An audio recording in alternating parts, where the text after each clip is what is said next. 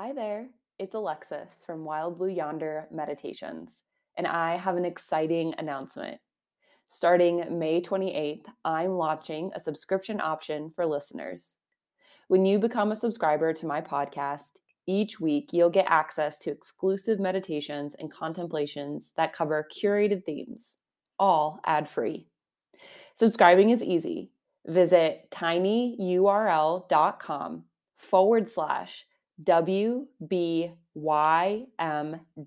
subscribe.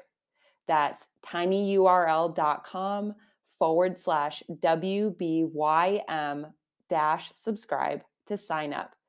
And don't forget to opt in to receive emails from the creator, that's me, so I can keep you informed on the latest episodes.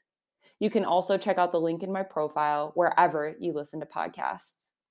Thanks in advance for your support, and I look forward to practicing with you.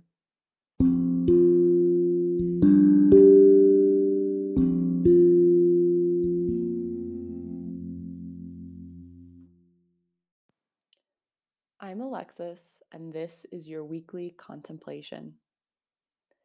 There's a beautiful quote from Dr. Mark Epstein's book, Advice Not Given, that goes, "Impermanence is the inescapable flavor of a worldly life." Though the ego desperately wishes otherwise, nearly everything about life is impermanent. Everything from the size of our waistbands to the length of our breaths, to the emotions that arise at a party, to the thoughts that pass through the mind during meetings. All of these perceptions come and go. They reflect our experience of the present moment and try to help us understand the world. Though the word impermanence may seem scary or signal major events like death, it's actually an invitation to detach from everything that the ego tells us is of the utmost importance.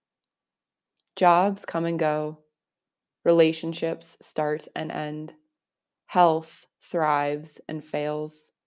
This is the way.